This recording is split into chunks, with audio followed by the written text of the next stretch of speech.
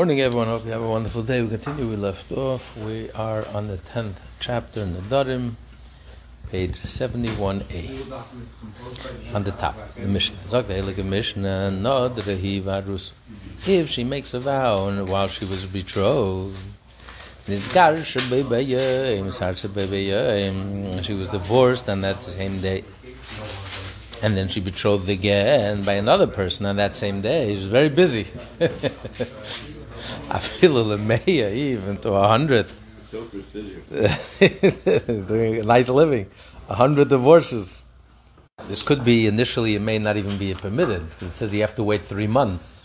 She might be pregnant after you get married. The question is whether that's only if they're fully married.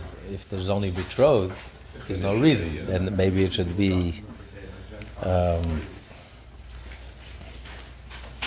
But there are opinions, we learn in Yavamas, it's an argument. So, but after the fact, it's only a rabbinic decree, but after the fact, so even if it's 100, so the father, together with the last husband has the power to revoke her vow on that very same day. Even though the last husband, she wasn't betrothed to him when she made the vow, doesn't matter. Now the father says once she's married, she's no longer returned, then she's divorced, or she's widowed, she never returns to the jurisdiction of the father. But if she's just betrothed, and then there is a divorce, or she's a widow, then she goes back to the jurisdiction of her father. Now, the limitation of that very first day is only if both the father and the first husband heard the vow on that same day. Then you only have till the end of the day to revoke the vow.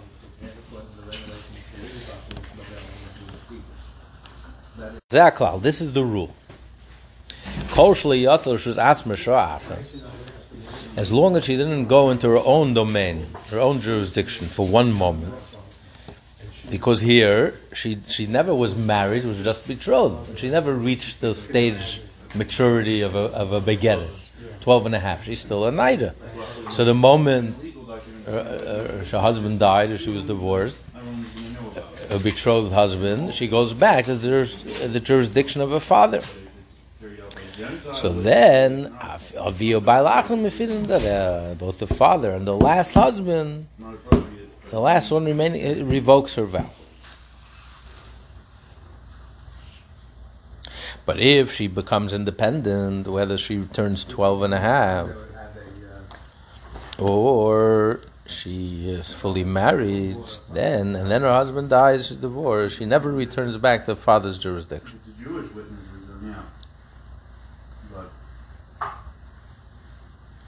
And therefore, in that case, the latest husband doesn't have the power to revoke her vow. The husband only has the power to revoke her vow when it's together with the father. If the father is out of the picture, he doesn't either have the power to revoke the vow. It's only when she's fully married, then the husband has the power to revoke her vow. A vow that she made when she was fully married, but a vow that she made when there was a father.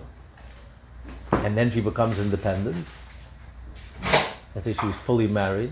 and the father loses control. Father loses control. Or she was 12 and a half. Father's no control. Then then she remarries that same day. It doesn't matter. The new husband has no power. It's only when the father and the husband together, then they have the power to revoke. Okay, that's the rule. That's the end of the mission. When we say the How do we know? Where do we know this from? Where do you derive this from? It's counterintuitive. Why should the last husband, the 100th husband, be able to revoke a vow that she made when she was under a previous husband? Shmuel answers, because it says in the pasuk. Shmuel says in the pasuk,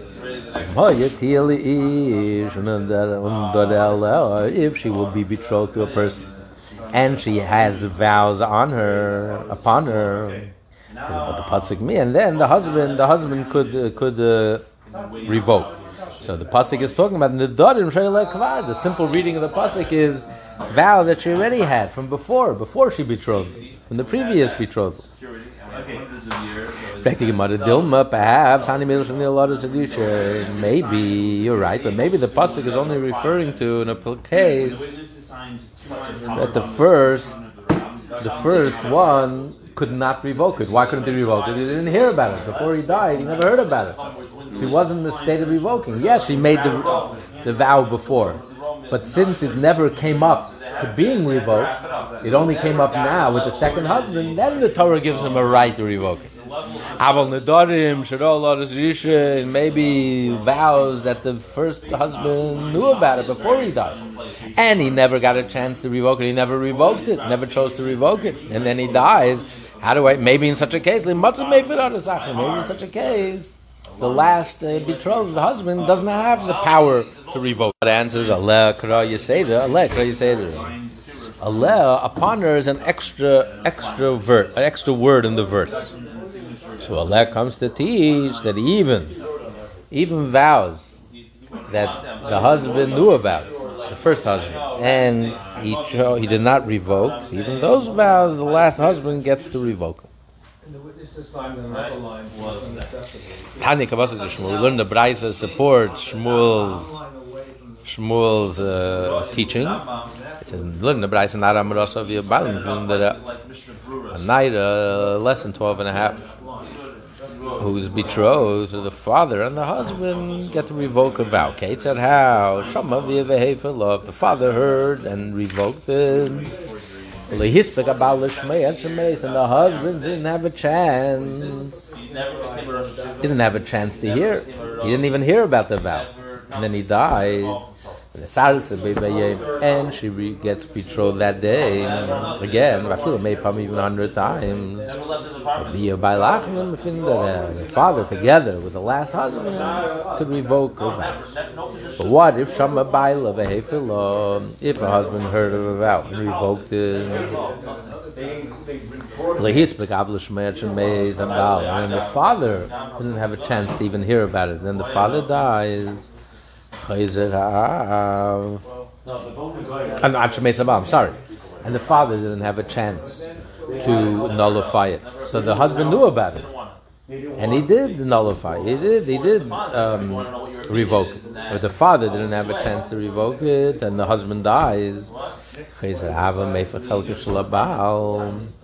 then the father can go, and now he gets the power of the husband, and now he can revoke. He can repeat and revokes the portion of the first husband. By the way, his stuff is already famous. But how did he have time to? So the husband. See, even if the husband, even now, the husband gets to revoke it all by himself, because now he has the power all by himself. Now that the husband's out of the picture, so he gets to revoke it all by himself. Who, the father? The father. The father. Not everything so it is.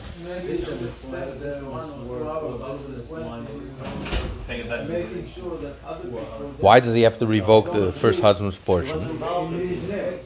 No. Because since you would think, since the husband already revoked it before he died, there's no need to revoke his portion. Done already. All the father has to do is just to revoke his portion. We say no. Now that the husband is out of the picture, the father gets to revoke it for himself, his side, and for the husband again. So now he's got a nullifier. Exactly. Amar Rab Nosson said, "Hein divrei Beishamai." That's the opinion of Beishamai. The last ruling that the first betrothed husband revoked, and the father didn't even hear about it, of the vow, till after the husband died. So then the father could revoke the vow by himself. He doesn't need the second husband to betroth it together with him.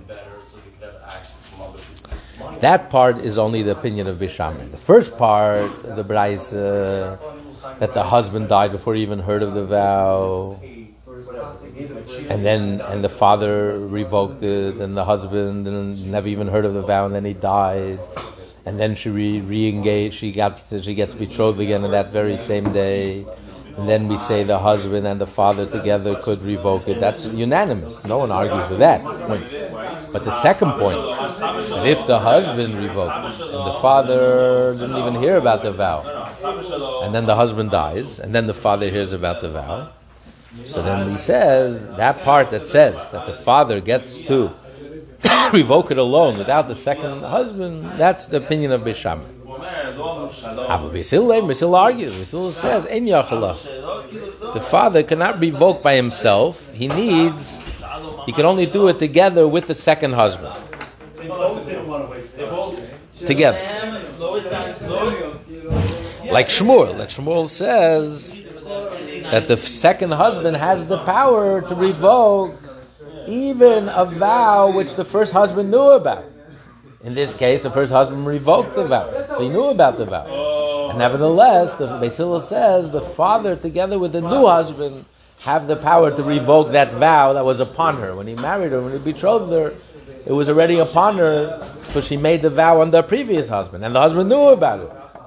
And nevertheless, the second husband, that's what it says, upon her, comes to teach me that the second husband has the power even over a vow that was done when the first husband knew about it. To say that maybe only if he didn't even hear about it. So it never even came up. Now it's coming up for the first time for the husband. There was no husband, it never came up before a husband. Now it came up. So maybe then the pasuk is teaching me that the husband has power. But how do I know if it did come up during the previous husband? So that's what the Bryce is teaching us. It did come up, and the husband revoked it. It doesn't matter. The key is that he came up. And nevertheless, the Beis Hillel says that the new husband, together with the father, have the power to revoke it.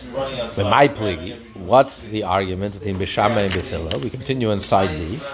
Beis Shammai holds Nedarim and that even vows that were fit to be revoked by the first husband. He knew about it, and he revoked it. But when he dies, that right is transferred to the father, who makes gayas, and he holds that each one gets a portion, 50%. It's like cut off. He chopped off the vow in half. But the other half is enforced, and therefore the father has the power to revoke it. The husband cut off his part. That part is taken care of. It's done. All that's left is the 50%. The father can do it alone. The second husband could only take over from the first husband. But the first husband, he already revoked it. So he's out of the picture. So that his part is finished. That 50% that belongs to the husband is totally out of the picture. It's totally cut out. It's totally revoked. Now that he dies, now the whole thing falls on the father. So he's the only one who could revoke it. Not the the next husband. He has nothing to do with this whole picture. Beis Hillel holds, and that's the halacha. Remember, we don't get lashes. If one of them revokes it, even if she violates it, and she violates a prohibition, and she violates a vow, she doesn't get lashes because it weakens it. It's not chopped off 50%. The whole thing is weakened. It's like degraded. It's weakened.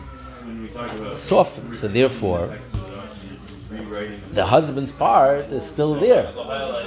So the second husband, the new husband, can take over that part. So then him, and that's what Beis Hillel holds, the father together with the husband, only them all together could they revoke the vow. The mother says, he had an inquiry, he had a question, is it act of divorce? Is it like silence, or is it like a confirmation? If the betrothed husband hears a vow, and then he divorces his wife in that same day, he didn't revoke, he didn't confirm. Does divorce itself is an act of confirmation?